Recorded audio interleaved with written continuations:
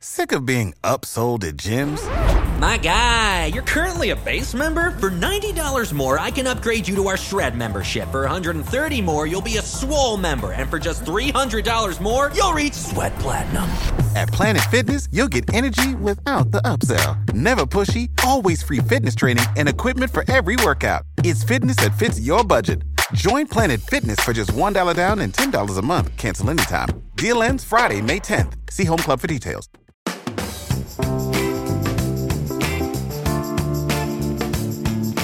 What's poppin', everybody? Hello and welcome to Popcorn Culture. My name is Ben Carlin and I am your host. Here with me today is my brother Jay, who will be in every episode. Still the most special guest there ever was on the Pop. My goodness. Surely the specialist. Yep, that's me. I'm special. I'm deciding that if I lean into your special guest status, then you won't harp on it too heavily, and then maybe it'll just sort of like fall in, and that's like what it'll be. Oh, is that what you think? Yeah. It's like, I see what strategy you're going for. But, right, like, yeah. It's like when you appease somebody, then there's no more tension, and when Right. there's no tension, Right. motivation is dropped. You can't make fun of someone if they agree with you. Exactly. It's no fun. No, it's no fun at all. It's no fun at all. This was learning to laugh at yourself in like grade school, middle school, high school, any moment like where you had like that person in class who was making fun of you for something. The sooner you were able to learn how to roll with it and be like a part of the laughter instead of like internalizing it, which is hard. Oh, Because yeah. What you're asking is basically impossible. It is basically impossible. Like it is the most obvious and easy advice, but the execution, because especially if somebody like hits one of those things that you're like particularly self-conscious about. Oh, and let me tell you, no one in the world is better than middle schoolers and high schoolers at looking at you and assessing your exact weakness. Yes, in the most with like visceral terms, with surgical precision. It is scary. It is scary. It is remarkable. Like I don't know if it is the case, and maybe it was the high school we went to, which only had like maybe 800 students. So like it's pretty remarkable how quickly you pretty much know all 200 people in your grade. Sure, for the most part. I mean, there are people probably that you had fewer conversations with, but for me, I could have like, if you gave me like flashcards, at least while I was in high school, I could have named every single person in my class. Not now. You'd miss a few. I would definitely miss a few now. There have been occasions where my friends have been like, hey, you remember this person from high school? And I'm like, literally not at all. Like, so apologies if you went to high school with me and you think there's even a shred of doubt that I had forgotten you. Do you have people who attended our high school who you would hear other people constantly talk about, but who you had never met or seen or had no idea who it was? There were occasions where like that person existed, where everybody would, exactly what you said. Everybody would always be talking about him, or like friends that we knew would be like, oh yeah, like this person, we went and did this thing. I feel like there was somebody that GMA members Mike and John were friends with named like Michael Kluge. Exactly who I was thinking of. Shout out to the Kluges. No idea who you are, Fred. No idea. I know that our two best friends talked about you a lot. Who you are? I don't know. It was this bizarre thing where I don't know what was happening, because it was like, for all I know, Michael Kluge was literally John and Mike's other best friend. And it seemed like if they weren't hanging out with us, they were hanging out with the Kluges. And it was like, what is happening that these wires are literally never crossing? How do I not know what this even person looks like? Yeah. Yeah. It wasn't like, oh, yeah, I know who he is. I just haven't actually spoken to him. Right. Like, if he walked through the door right now, I would be like, he could lie to me about his name and I couldn't, like, call him on it, you know? Oh, sure. You know, I'd be like, that's your name, yeah. I'm Philip Dunshire.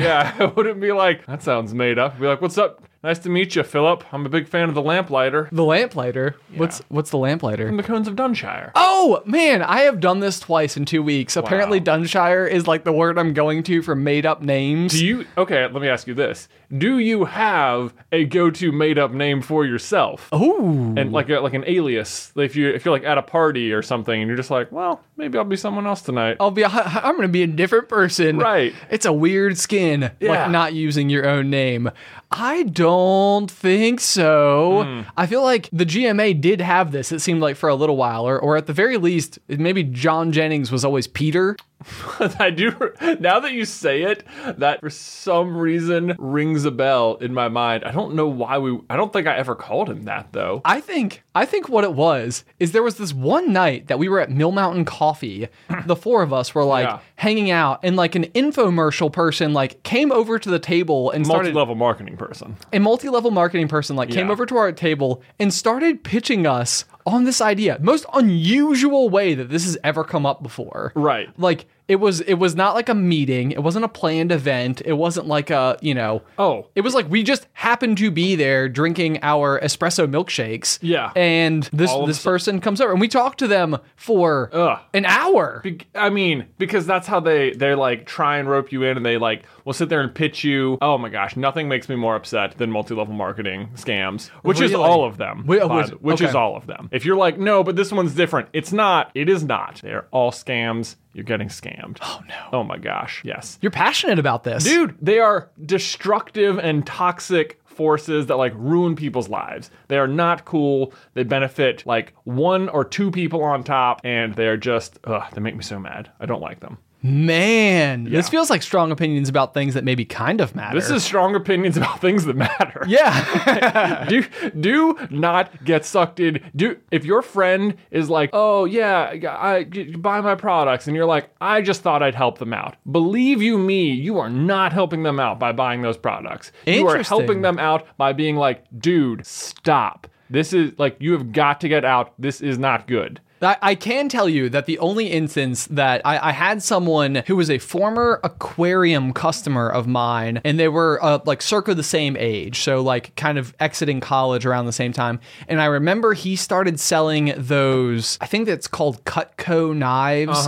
They're like, you go like door to door selling like a really nice kitchen knife. Yeah. And I do remember that he called me one night, and he immediately used the like, Ben, I have an opportunity for you. Oh gosh. And I was like, let me stop you right there. Barf. I actually do. I remember this conversation, and it stuck with me in such a strange way. I was driving down Starkey Road when I had it. Like, I can go back to the moment. There. Yes. I remember like having this compulsion or sense of responsibility where it was almost like I was able to recognize exactly like what was happening in terms of like, he's trying to sell me on becoming one of the people inside of this multi-level marketing scheme or whatever. Maybe he also knew that as well, but I feel like I put it on my shoulders to be like, to almost have like an intervention with this person on the phone while they were trying to ask me to do it. And I was like, that is what you should do. Appropriate response. You did the right thing. Okay, well, I'm glad approve. Because I think the exact words that I said is, not only am I not going to do it, but I also think you should stop doing it. Yeah. Yes. Accurate. Oh man. Accurate. But I always felt bad about that, like that was like this rare moment in my life where I helped a person.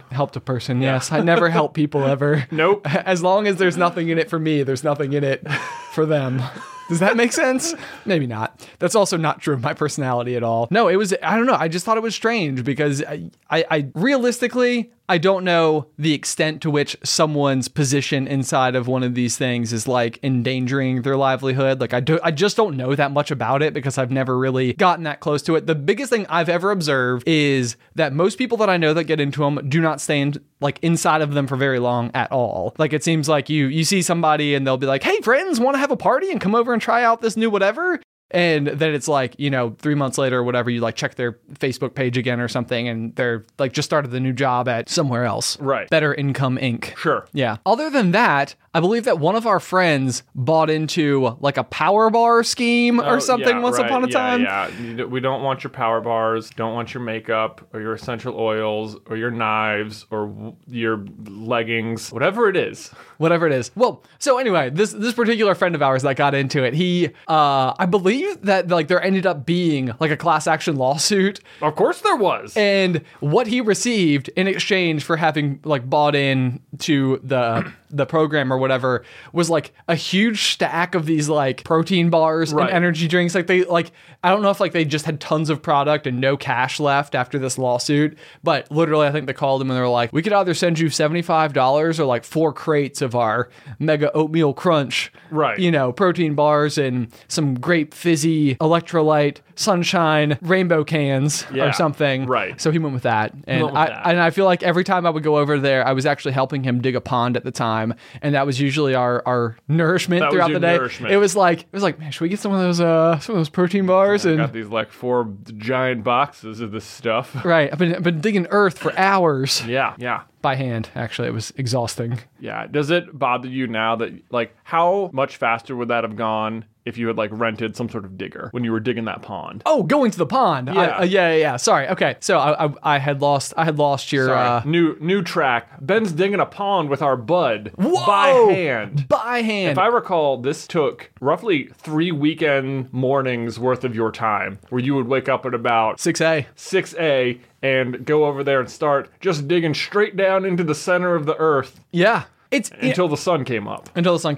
This was like one of those weird things where my whole life, I've always liked digging holes. Like, even the book Holes, where they like, that was like what they had to do every day. I was kind of like, sounds like a great camp to me. Like sign punishment. I know. Where? I feel like your hands would get really strong. You probably get some fantastic traps and back muscles. Dude, that is the most unrealistic thing about the movie Holes, is that all the kids are real scrawny. And it's like, I am afraid not, friend. Oh, yeah. You were digging a 5 foot by 5 foot hole on the daily, you would be jacked. Oh my gosh. Yes. I remember there was following up, it would have gone, we could have done it in like 2.5 hours with a digger is the answer to the question. Right. Would have cost like $300 to rent it. We had a truck. We could have even moved it. Wouldn't have been a problem. But it was like such a bonding experience. This is such a thing about doing projects like that where there's like literal blood, sweat, tears that go into it, is that like it like to this day is probably the most significant like memory that me and that friend have together, where it's like this just really big project that we spent so much of our time thinking about doing, executing. Right. And it's still a really cool koi pond to this day. So they have maintained it. Yeah. Oh, so I remember though, there was a period of time, speaking of digging holes, where our mom works for the local SPCA. Yeah. And occasionally there's this kind of sad thing that happens where one of the pets will pass away, right? And they actually have like a cemetery that like a local donor had given as like a place for pets to go, and like actually you could actually go and bury your pet there if you chose to, and it would be like a local just pet cemetery.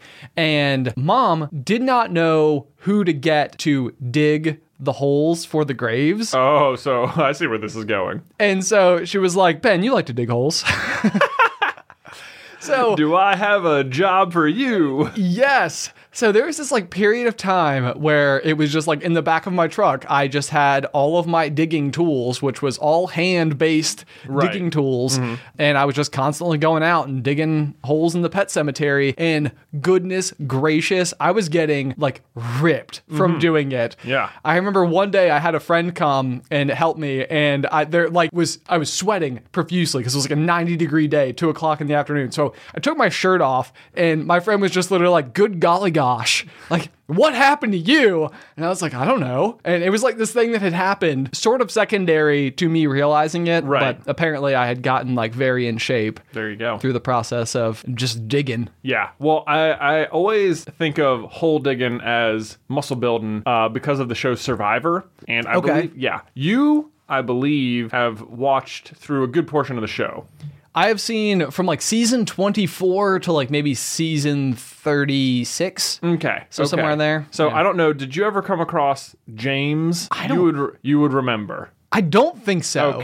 Okay. Well, he probably comes on the show 3 times or so. I think between like probably seasons 15 and 23 then. Okay, gotcha. And his profession is as a gravedigger. Manual gravedigger. I'm not sure what cemetery he works at, but oh my gosh, I've never seen like a bigger person. Oh, really? I mean, just enormous. He's also, I don't want to like spoil it, I'm going to spoil it for you, famously was voted out with 2 idols in his pocket. Felt so confident. Back stabbed. Anyway, sorry, James. That's a bummer. In case you're listening, James, out there. We're very impressed with your physique, though. Great work on digging holes. Dude, really great work, man. Yeah. Yeah, and on Survivor. But. And yeah, well, that too. Yeah, you know, that too. Yeah. That too. But yeah, I don't know. Digging holes, strange thing. Do you remember actually the time that we were kids and we went out into the front, the garden, I guess. It was in our backyard. I almost said front yard. And we just started digging this hole in this garden. And it was kind of like something that I feel like we spent like maybe 2 to 3 days doing. It never got really deeper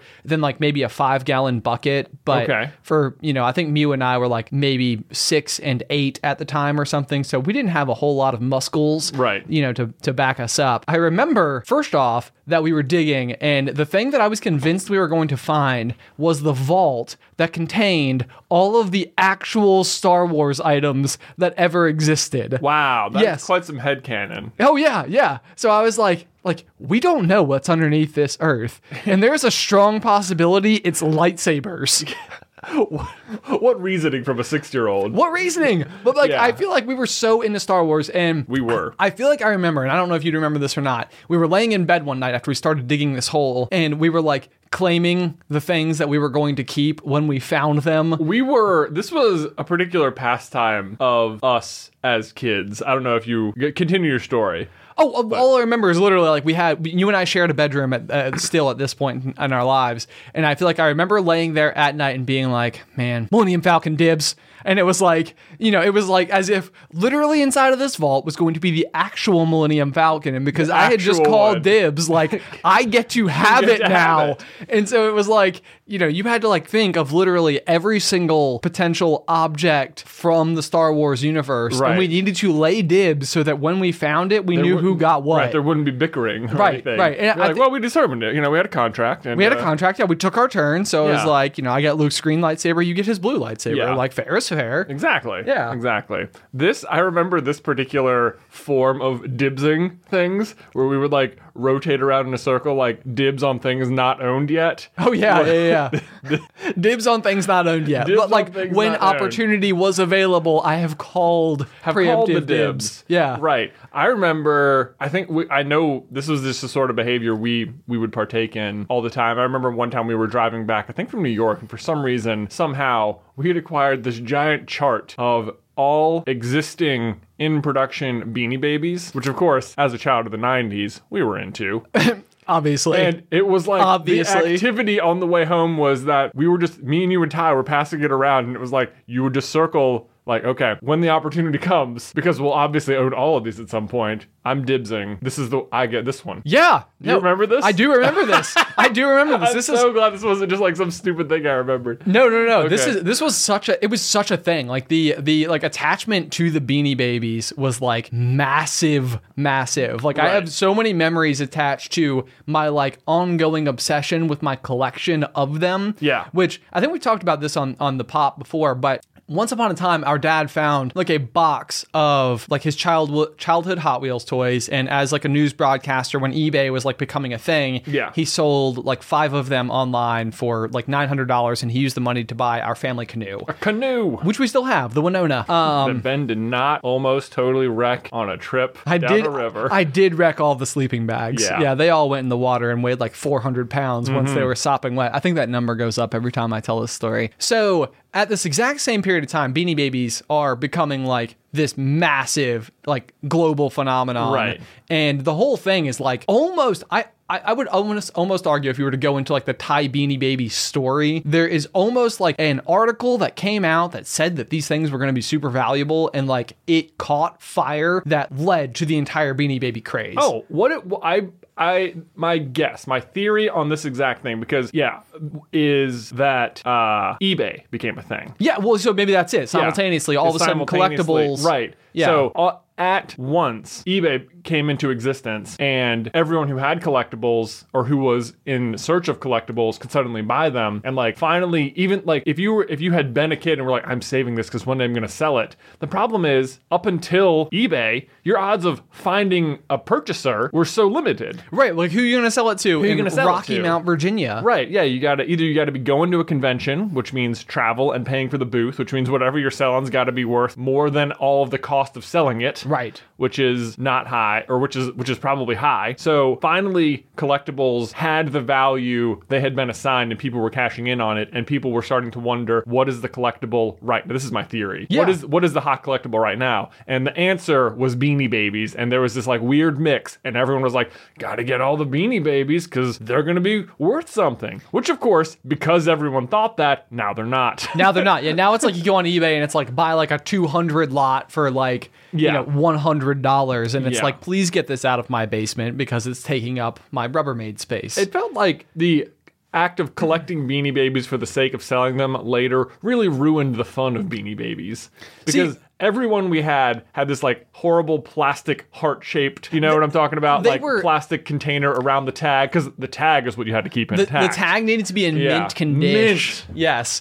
Like I remember like one of the big things that happened was before the Ty Beanie Baby craze, Tyler 1 year, our younger brother, in his stocking, because like the little tag said Ty. Yeah. I think mom and dad were like, oh, that's so perfect. Like, let's get him this small like tie-dyed bear. Yeah. And it was like the Garcia bear, which Oh. I think like ended up being one of the like sort of perceived high value ones. Right. But Tyler treated it the way that you should treat toys, in that it was an actual teddy bear for him. So Right. like, you know, he carried it with him everywhere, and it was like, as you would expect for any child's toy, disgusting. Yeah. Over a period of time. The tag was long gone. Long gone. Like disintegrated. Yeah. But yeah, I remember that there was always this like, I would like stare at this bear sometimes and just be like, we lost all the value.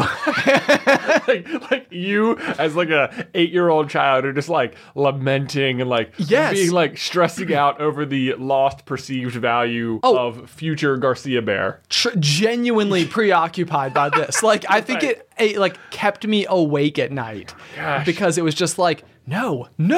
But like, you know, so many things. I think we had all these like bizarre memories attached to these Ty Beanie Baby bears. Like, I remember the very first thing that we ever bought, and this was another one for me, on eBay, was like our whole family had this like little computer room at the top of the stairs with the pink carpet. You know what I'm talking about? Yeah. Oh yeah. Yeah. You remember the spot? We lived there for 10 years. Do I remember the pink carpet at Yeah. the old house? It was like bubblegum pink, literally. It was, yes. Yeah. It was a bold choice by somebody at some point. Someone.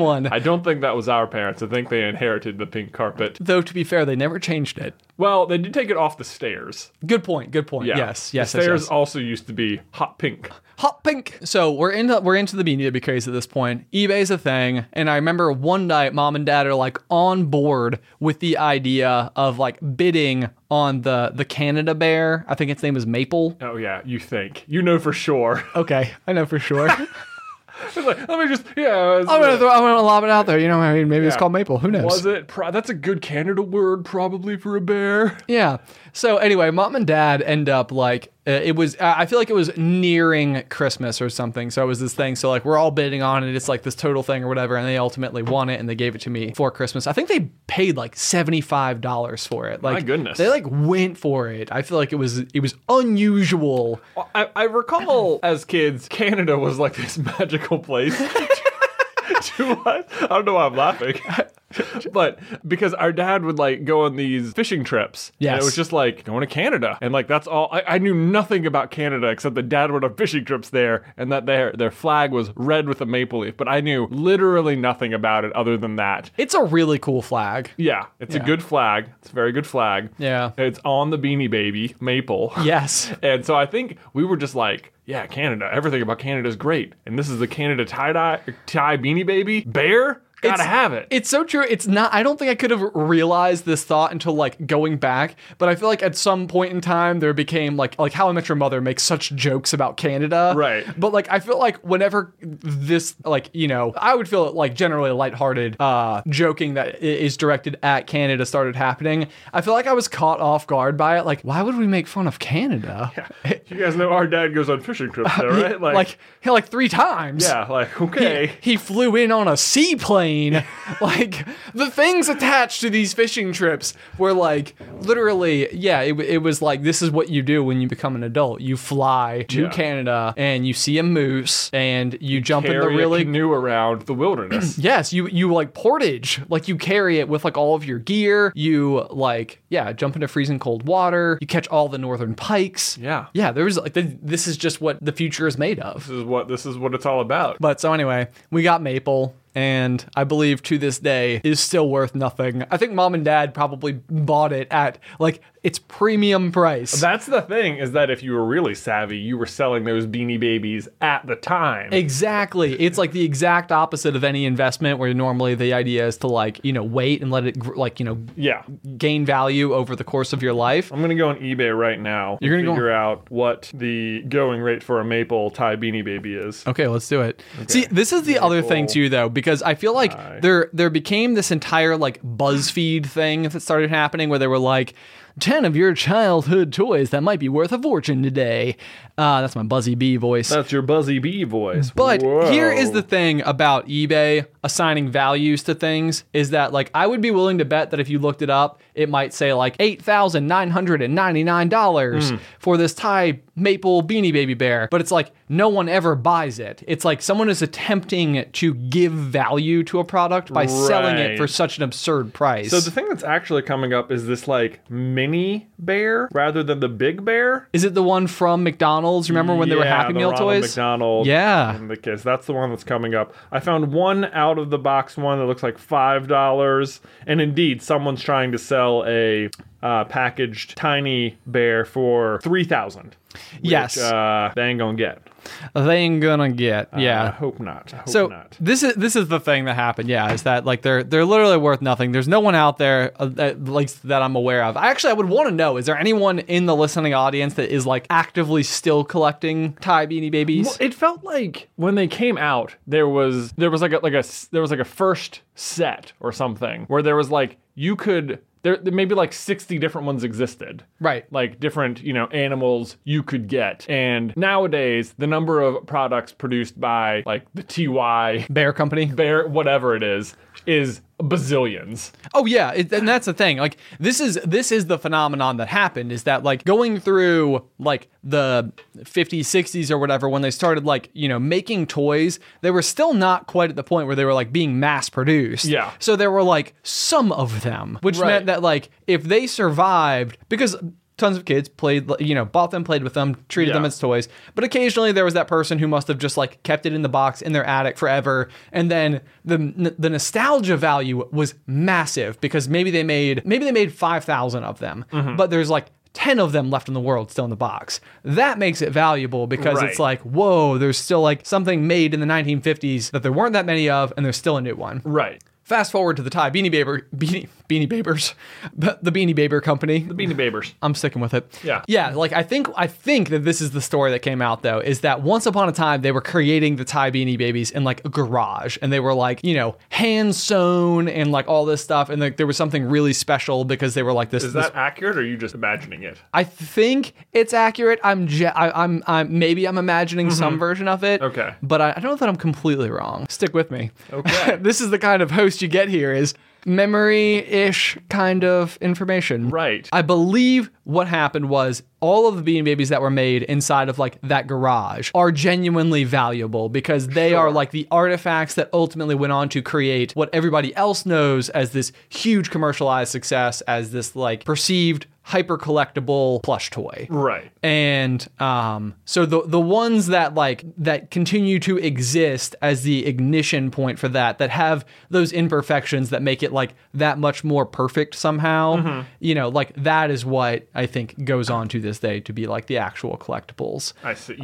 Of the world. That's the thing, misprints on early things make for great, really valuable things. Oh, I have always thought this was fascinating. Yeah, like the mistakes are what make things valuable because there are so few that may have had mistakes. Exactly. And this was something, I think we've talked about this a little bit before, but like when we collected Hot Wheels, you were looking for a different set of wheels on a specific car. I always did.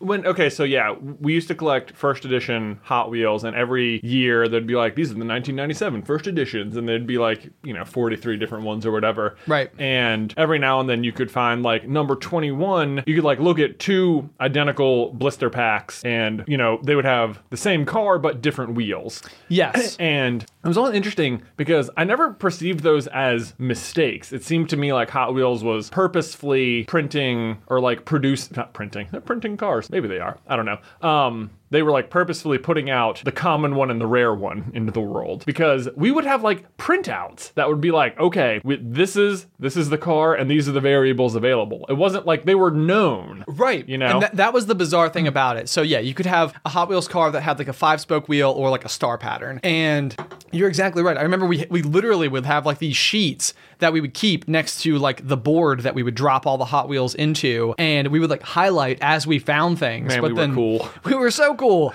And like we would go to Walmart, and I have no idea how mom and dad were so patient with this thing that would happen. But like every time we went to Walmart or the store, like we would have to go through every single rack, and it would be like, okay, this is the number 21 car from the 1997 first edition. Oh, but it's a 5-spoke. Okay, we don't want that one. Already got that one. We already got that one. Mm-hmm. But like it made it so fun every time you found one of the things. And we found a lot of them. So like if you see our Hot Wheels wall in our basement at our parents' house, like you could find like, we have 4 number 3 cars because they all had slightly different little details about them. Yeah. And I feel like one of them, is worth like $7, and the other ones are like literally worth less than what you paid. Popcorn Culture is supported by Arena Club. Okay, so you guys know that I love trading card games and that me and Ben are big time collectors of Pokemon cards. It's that childhood fantasy of finally being able to use adult money to buy those highly coveted rares of our youth. And like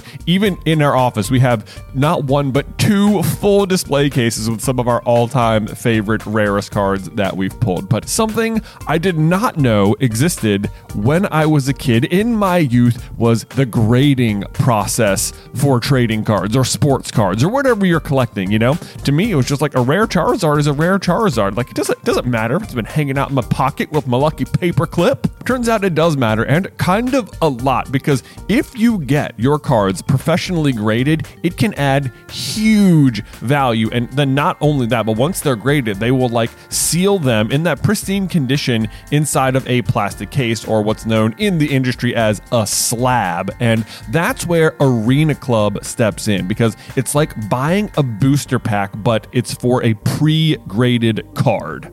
Now, I know that can take like maybe a second to wrap your head around, because you're opening physical cards on a digital platform, which means you open the pack online and see your pulls where they can be added to your showroom for the world to see, but you can also request them to be sent to you at any time. So they have got a ton of pre-graded cards, and then you will get to randomly open one, and then they'll keep it for you, or they can send it to you, or you can just like sell it or trade it online or whatever you want to do. But whether you're buying, selling, trading, or displaying, Arena Club is the card collecting platform you have got to check out. And right now, you can get 10% off your first purchase by going to arenaclub.com/poppop, which, wow, that is a crazy offer. 10% off a $400 slab pack. That's like $40 right there. Anyway, that's arenaclub.com/poppop for 10% off your first purchase.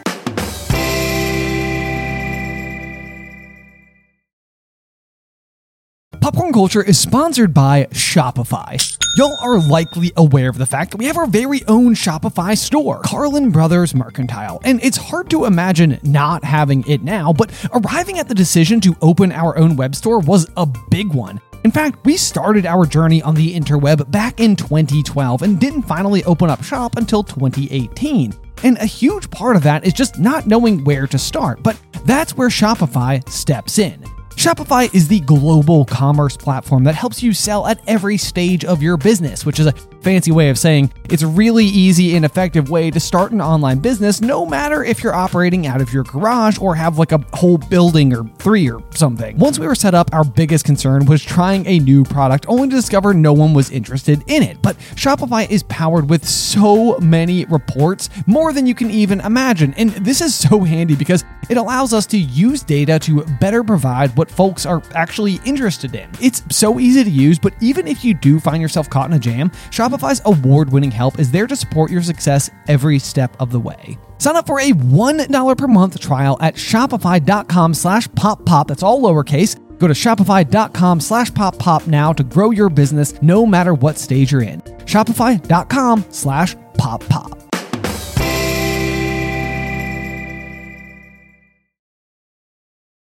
What's the easiest choice you can make? Window instead of middle seat? Picking a vendor who sends a great gift basket? Outsourcing business tasks you hate? What about selling with Shopify?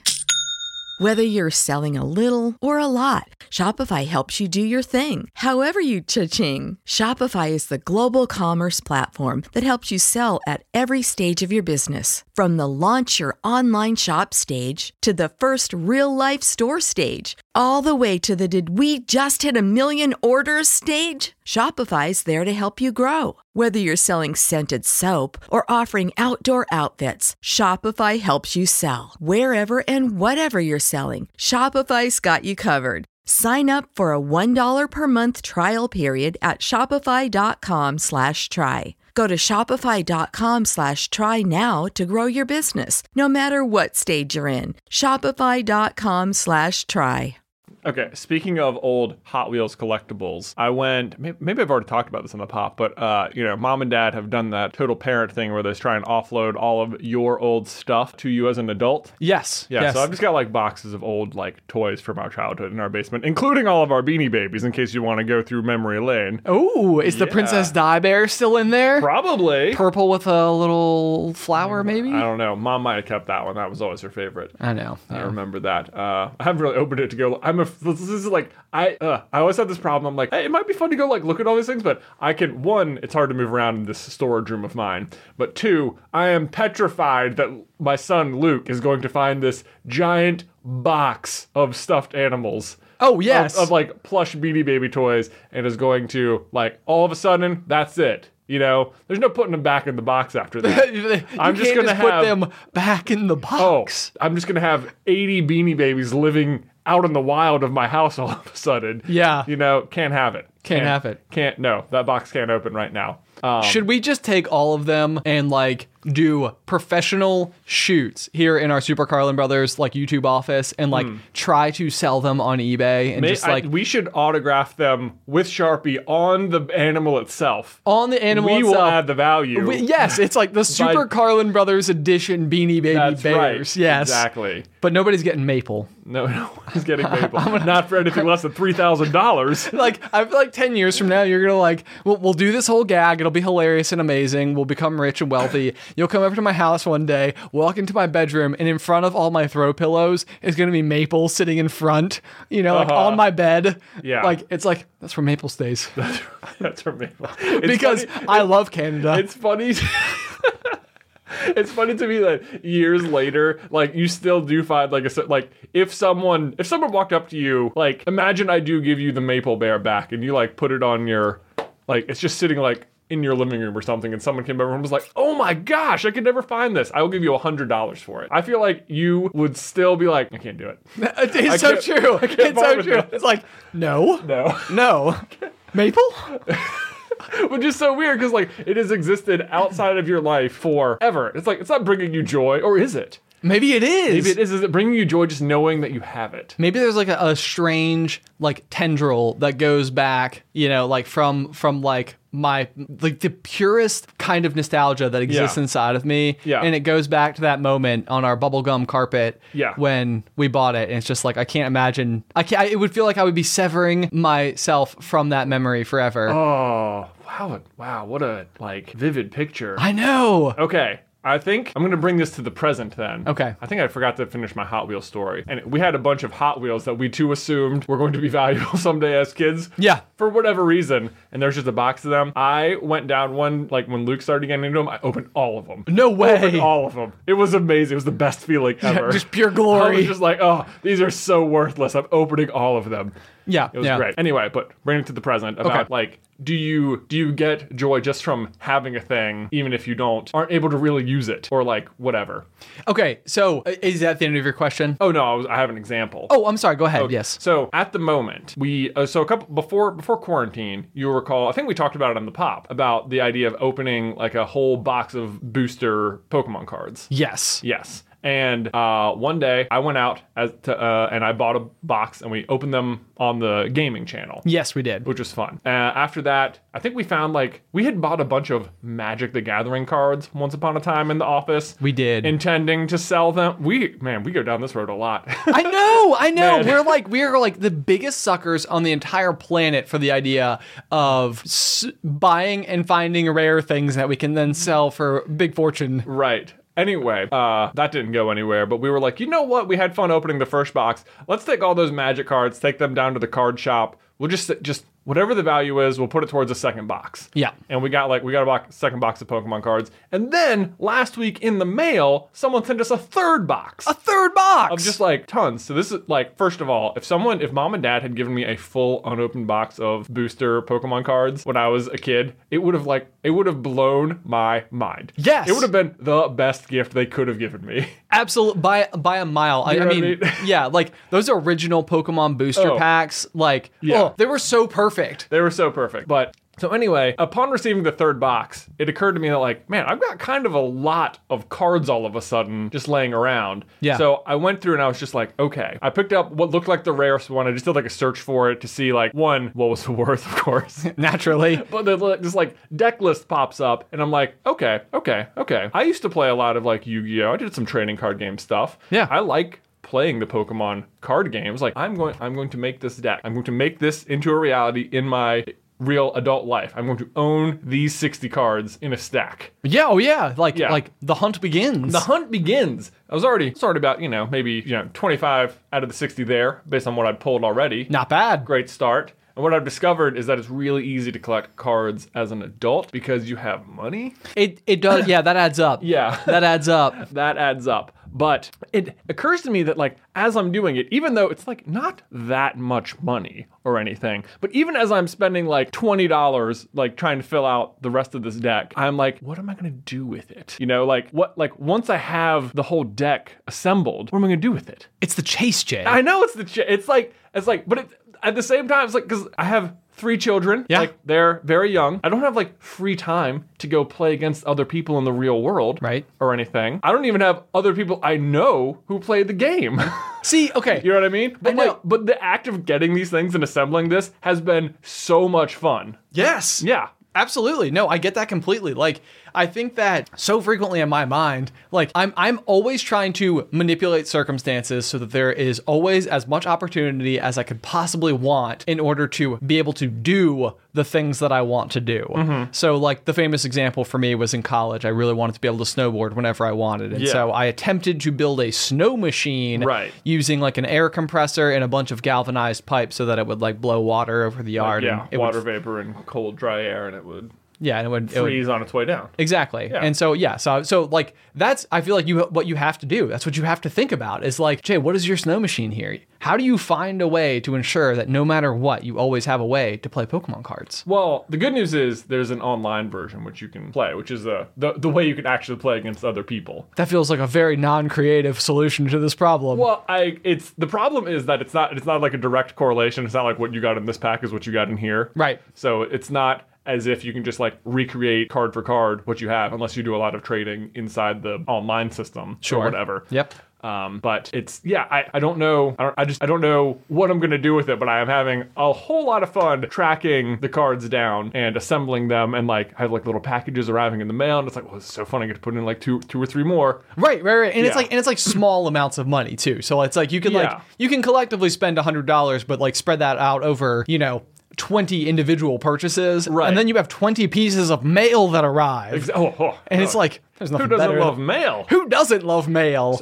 Also, I've had to go to eBay for some of it. And have you bid on anything on eBay recently? Or are you an eBay person? I am an eBay person because I like to find rare things, like my current Mickey Mouse Vans that I'm wearing. Very fun. I got on the old Ebes. And so typically I do actually think that I use eBay. Like some people I think can use eBay like Amazon. Like you could go and just buy things and there's a buy it now feature. Oh, and there is the buy it now feature. Right, Yeah. which to me is like, it's great under certain occasions where it's like, okay, I don't want to bid for this. I just want to be able to ensure that I get it, which is what I did with these shoes. But I do feel like typically I am looking for actual collectibles on eBay. Okay. But I would say it is rare that I found myself super engaged in like a bidding war for something. Okay. Usually I do like the make an offer thing, and that tends to work reasonably well for me. Oh, I see. Yes. I see. Yeah. So in my quest for my Pokemon cards, I was recently in a bidding war on the eBay. How'd it go? Oh, well, it started out,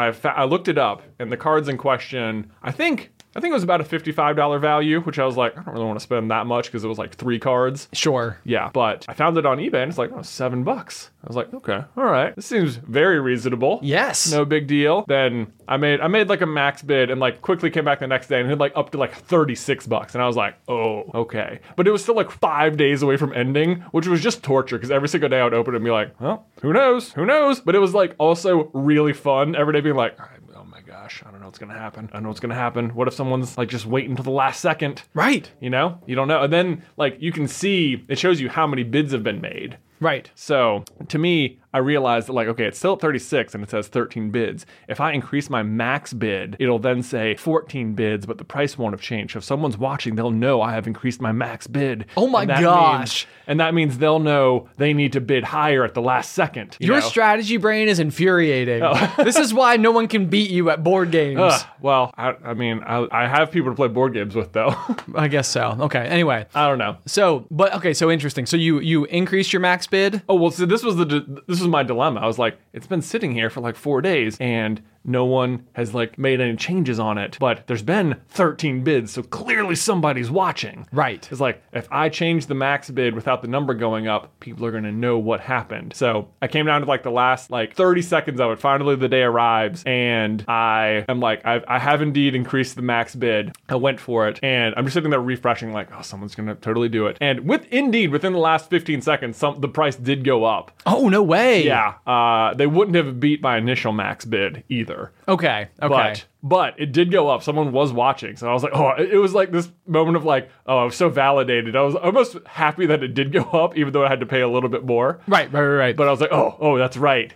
How dare you? That is the thing, though. It's such a roller coaster. Like, I feel like these auctions can become so addictive for this exact reason, because you become so invested. And then the more enjoyment that you've had in the process of purchasing this thing, the more that it also like even validates the spend on it. Because at some point in time, I feel like the movie theater principle comes into effect. Yeah. Which is this idea that I came up with, I think, when I was like 16 or something, which is basically that like, if you were to go to the movies, you're pretty regularly willing to spend like $10 to $12 for 2 hours of entertainment, but then you leave and the movie is over. Right. And so it's like, if you can spend $10 to $12 and receive at least 2 hours worth of entertainment from that $10 to $12, then basically that's like, in my mind, the going rate for that amount of entertainment. Yeah.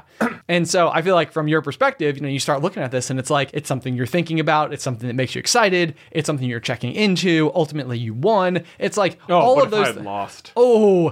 Crushing disappointment. Actually, you would never want to bid against me in something like this, because when I do bid on eBay, I sort by auctions ending soonest. Yeah. And I will not make a move or let any amount of my card show until the very last second. Oh, I see. And so I would be sitting there and like, I will like wait to even make my first bid for there to be like 20 seconds left. So then the problem is you're probably spending more money though, because then it means when you go to bid, you have to try and make sure you're definitely going to beat their max bid, True. And I think that that's where... which is an unknown variable. It is. And I think that I have the advantage of not having had the day's worth of commitment to like tuning into it, where like basically I have like my predetermined, like if it goes over $30, then it is beyond the value that I was willing to pay for it anyway. But then why not make that the hidden max bid from the start? From the start. Put the burden on someone else to outguess you. Well, I suppose because if you have that max bid set and they start bidding, then you will auto outbid them over and over. Yeah. Which means, like, if it's at $7 from the beginning, my hope would almost be to allow the person who has the max bid at $7 to think they have it at $7 for as long as possible. And then I guess my argument would be that by coming in at the last second, if I could just bid like more, like $20 all of a sudden, then that would win. Does that make sense? Not if their max bid is 30. Well, if their max bid is 30, yeah, I guess. But then, I guess you don't know. Yeah, I don't know. So you're a last second show up at the table, and I'm like a front runner person. Like I want to be in command the whole time. Right. Yeah. I think that's exactly right. Interesting. Yeah. We have opposing styles of bidding. Yes. Which is interesting because often you and I will go to nonprofit events and there will be auctions and we will be like bidding on stuff together. I know. It is really interesting. I feel like you and I, like, so we go, our parents are like pretty involved with, it seems like such a myriad of like nonprofit things. And so very frequently they're like, hey, will you guys come to our event? And I think it's because at this point they're like, because you guys will bid on stuff and it's fun to watch. I think they're using us for entertainment value. But usually, yeah, you and I have like a strategy walking into, it's like, okay, how high are we going to go here? But I will say, the thing that I think we have provided to the Roanoke Valley is that we have bid some stuff up in a way that has made it so that we didn't win, but someone else paid more for it. That's what they want to happen, of course. That is what they want to happen. Yeah. And I think with the exception of my trip to Africa, which I put the minimum bid on and then won, I think that we've done some good. Yeah. Yeah.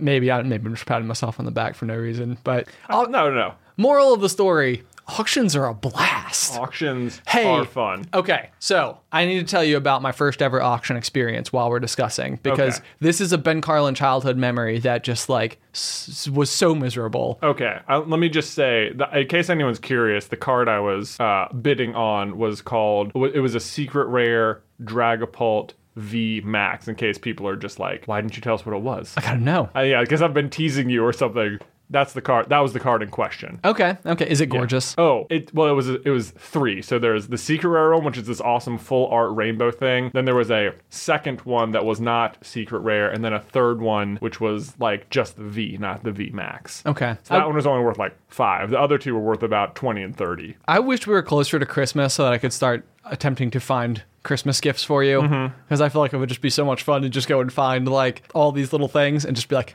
oh yes. Ben, there's no need to wait. One of my love languages is gift giving, at least in the way that I give love. So yeah, I feel like your interest in Pokemon fuels me. Excellent. Yes. Excellent. Yes. So anyway, what was your first auction? my first auction experience. Yeah. Let me go back. So I think it was in 4th or 5th grade.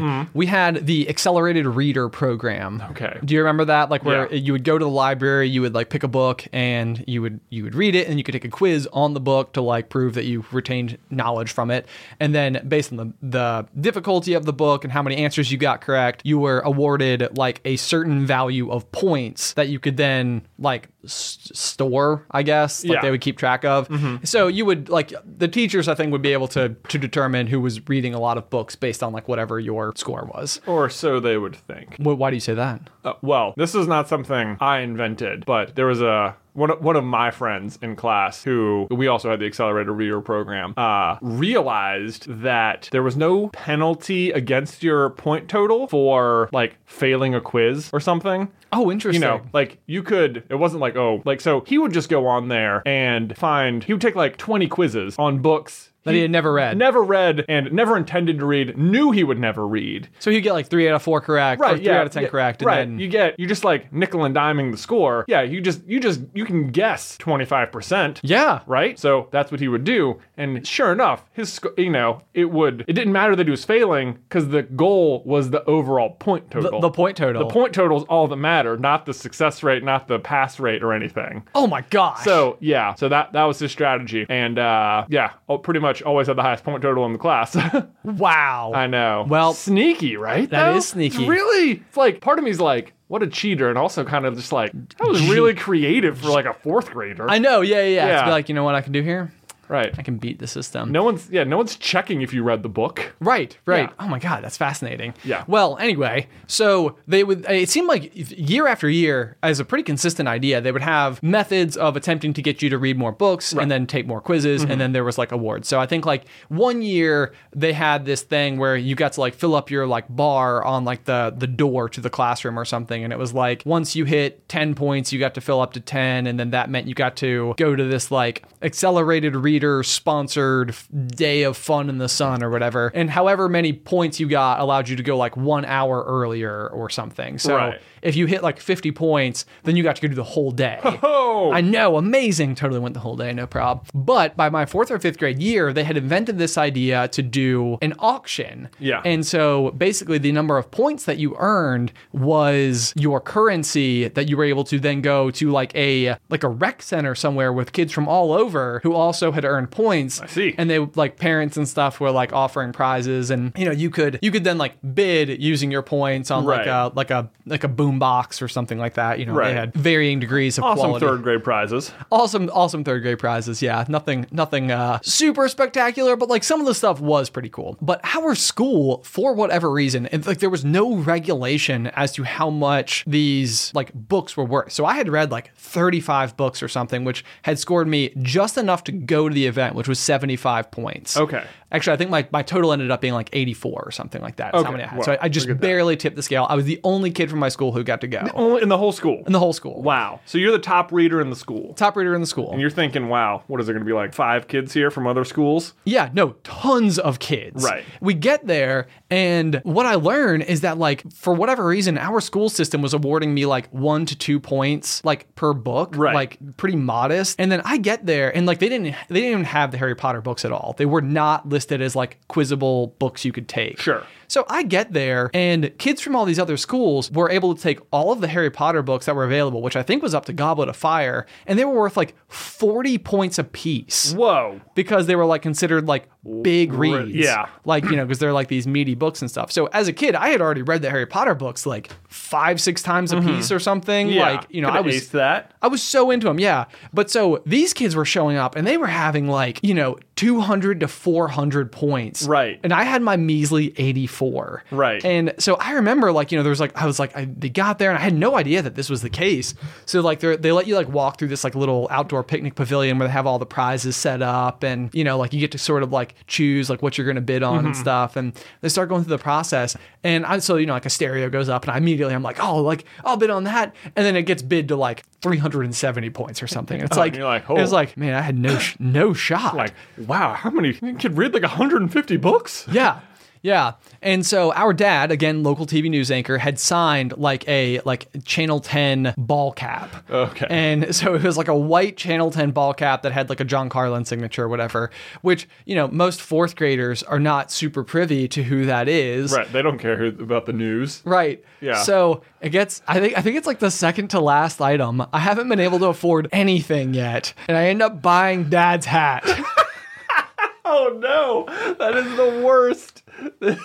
Oh no. I think it went for no. 40 points, and then I couldn't even spend the rest of them. The final item was a die cast NASCAR, like a, I don't know. Like a car. A car, yeah. Like a model car. And that was the last thing, and I couldn't afford it with my remaining, 43 points or whatever my I had gosh. left. So you're the top reader of the school, and you show up to this district-wide auction, and the only thing you can afford is a hat signed by your own dad.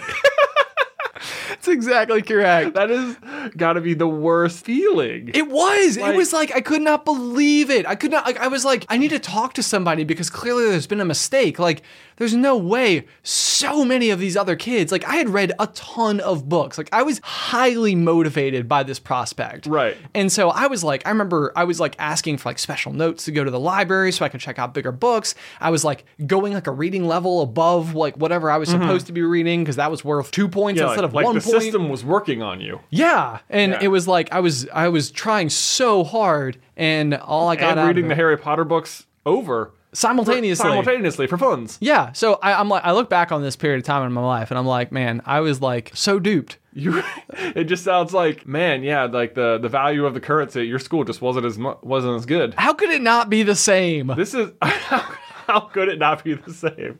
That is like they're like. You're like leaving like, well, this is a lesson in economics. You're like, Exactly. Like, well, I'm in 5th grade and I read a bunch of books, so give me a boombox. Please. Please. That's all I wanted was a boombox. Oh my gosh. It's like you were the best like soccer player in 3rd grade and you showed up and you're like, I'm so proud to represent my team, and it turns out we're playing against the varsity high schoolers. And it's just like, well, okay. Like I got knocked out a bunch. Yeah, no, it was so disappointing, and I don't know why it happened. I feel like this was like a running trend of things that seemed to happen to me. And you had some weird experiences with your elementary school life. I did. It was like this thing.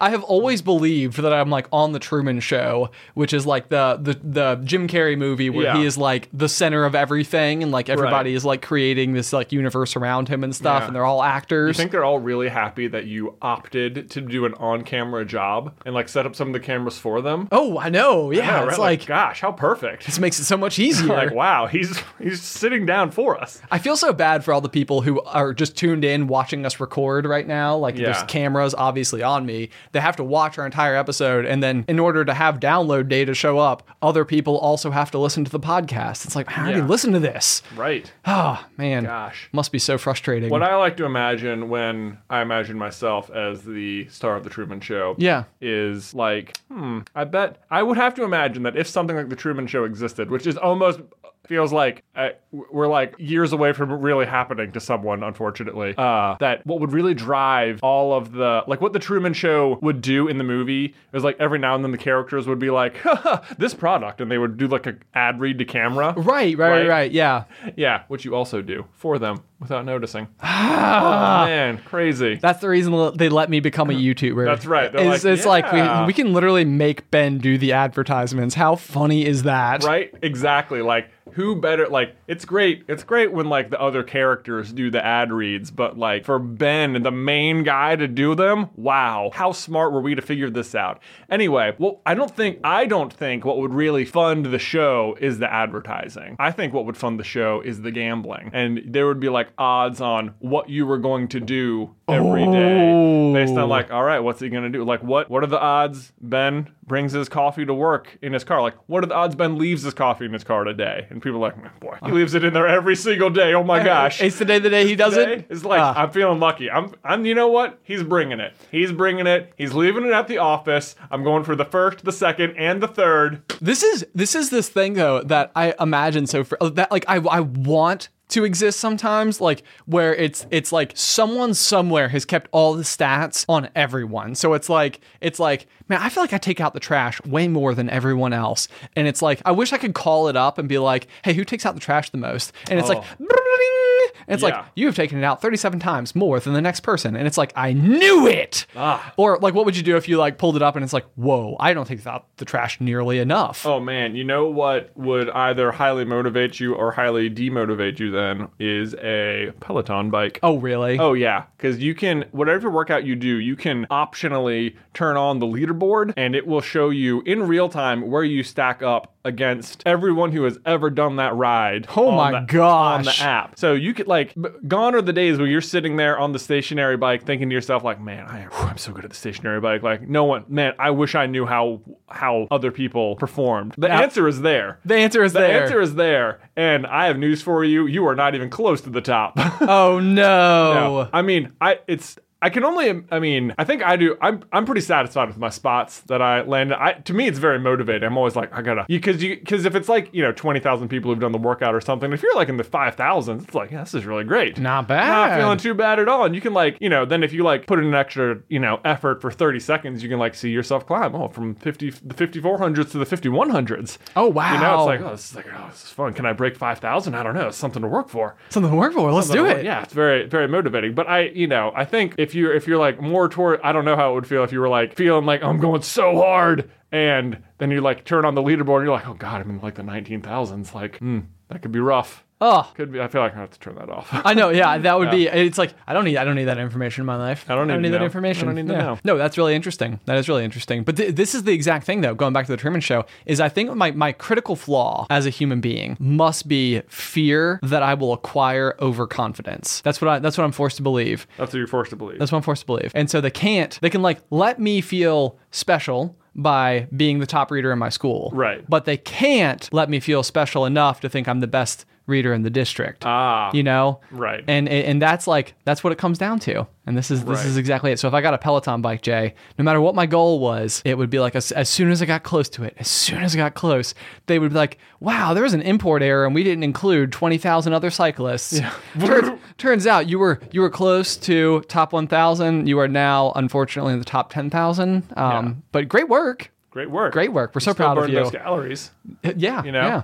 That's what it's all about. This was the case. The very first half marathon I ever ran was the Rock and Roll Half Marathon in Virginia Beach. I was, I think, 13. Okay. And it was this, you were actually supposed to do it with me. I was. Why didn't you? I had some sort of surgery that I was recovering from. Oh, and man. was unable to run. Shucks darn. Yes. Well, I do remember that now. But I remember there was like this really big thing where there was like 19,000 people in the race or something. So legitimately going into it, I was like, there's no way I'll place. Like, this is like, that's laughable. Like, we would do like local 5Ks and I wouldn't even be in the top 3 of my age group or whatever. Like, it wasn't like I was, positioned for that or whatever. But I put a ton of effort into training. You and I both did. We were out doing like, I think we got up to like a 10-mile run with Dad before we actually did the half marathon. I got there and I remember like our big goal was to run an 8-minute pace the whole time, which would land you at an hour and 45 minutes. They have like this little guy that like runs with like a stick and he's like trained. He's like really good at running, like specifically an hour and 45 minutes. Exactly. He's gonna hit that mark. It's actually, it is always to me been like one of the coolest things that big races do is that they supply people who literally tell you like, if you run next to me, you will run a 2-hour half marathon. Right. And it's like, I will keep the pace. And someone's so good at running that like speed that they can do it. I love it.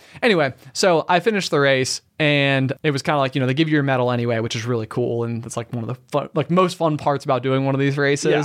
Turns out though that I think my finishing time was like an hour and 44 minutes and like 45 seconds. So just came under and I came in 4th.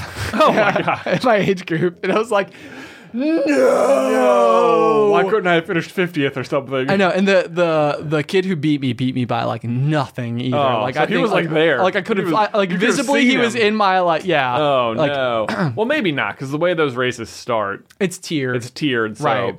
He could have finished 10 minutes after you and 1 second ahead of you. Right. Yeah. This is going to have to be like the other new segment, that we invent and never follow up on. Yeah. Is times Ben almost was remarkable. Welcome to Ben's tragic life.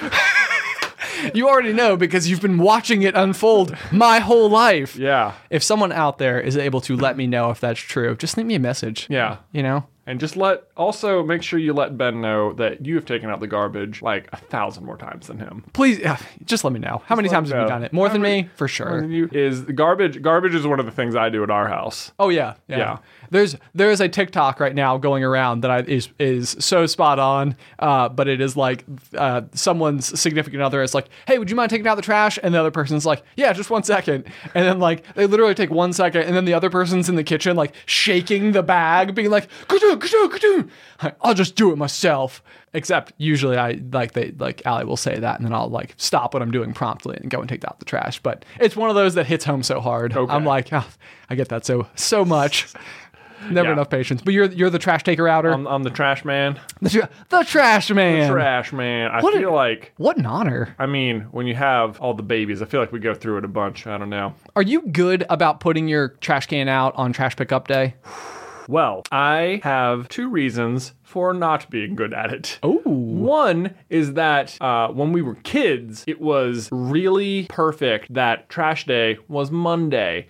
And so it was like you and I, like on Sunday night, as like part of the weekend winding down, Mom and Dad would be like, all right, Ben and Jonathan, go empty all the trash cans around the house. I remember that. So you and I every single week would go and do this, and then we'd drive the cans up to the road. So, and it felt like very perfect, like not like the week is over, this week's trash is gone. Yes. Right. Agreed. So the trash pickup day at my house now, though, is Tuesday instead of Monday. You're kidding me. Oh, yes. The audacity. I know. So like if it was Monday, I feel like I'd be like, the week is starting, time to drag it down there, or like or it could be the same thing, Sunday night, time to take them down. Easy. But like Tuesday, like there's no mental like tick in my head that's like, oh yeah, this is a good day to bring the trash down. That like completes a cycle. Like Tuesday is not the end or the beginning of any cycle. Oh yeah. You know what I mean? Heard. Terrible. Heard. So that's a problem. That's one thing, is that I'm like mentally ingrained to trash being done at the end of the week. And then also, I couldn't even tell you what trash pickup day was at my last house because we had an alley. So the trash can would just sit where they pick it up. In its location. And I would just, anytime I had to bring the trash out, I'd just bring the bag out to the trash can, and every now and then it'd be empty again. So that is amazing. Yeah. So all of a sudden, I'm having to remember it after spending a good many adult years and not having to think about it at all. Never thinking about it. Yeah. No, I have the exact same problem. It always baffles me. I like, we'll go outside and it'll be Thursday morning for me, and all of my neighbors will have theirs out. And I'm like, all of you remember? But they do. All the time. And then like at the beginning of the year, they send you like a little flyer in the mail that tells you like, hey, these are the weeks that like have a holiday. So like it'll either be a day earlier or a day later. Yeah. They all also pay attention to that little flyer. Oh, man. I just put it out on the same day every week. And for 2 days sometimes. With an 80% success rate. There you go. Anyway, I feel like we've had a fantastic week of the Pop. Oh, me too. Thank you to everybody for tuning in this week. If you have any quality feedback you want to send our way about any of our various topics today, what do we cover? Beanie Babies? Beanie Babies, eBay, Pokemon cards, whether or not I'm on the Truman Show, whether or not you ever took accelerated reader exams, how you cheated on the accelerated reader exams, whether or not the Harry Potter books were available on the accelerated reader exams, and whether or not you went to that auction with me in Rocky Mount, Virginia, and you got to win the boombox, because honestly, I would still want it to this day. Like, mail it to me. Mail it to me. I need it. I need the validation that I read enough books. Yeah. You can email any of your thoughts or feedback to popcornculturepod@gmail.com. Otherwise, guys, until next week, bye. Pop, pop.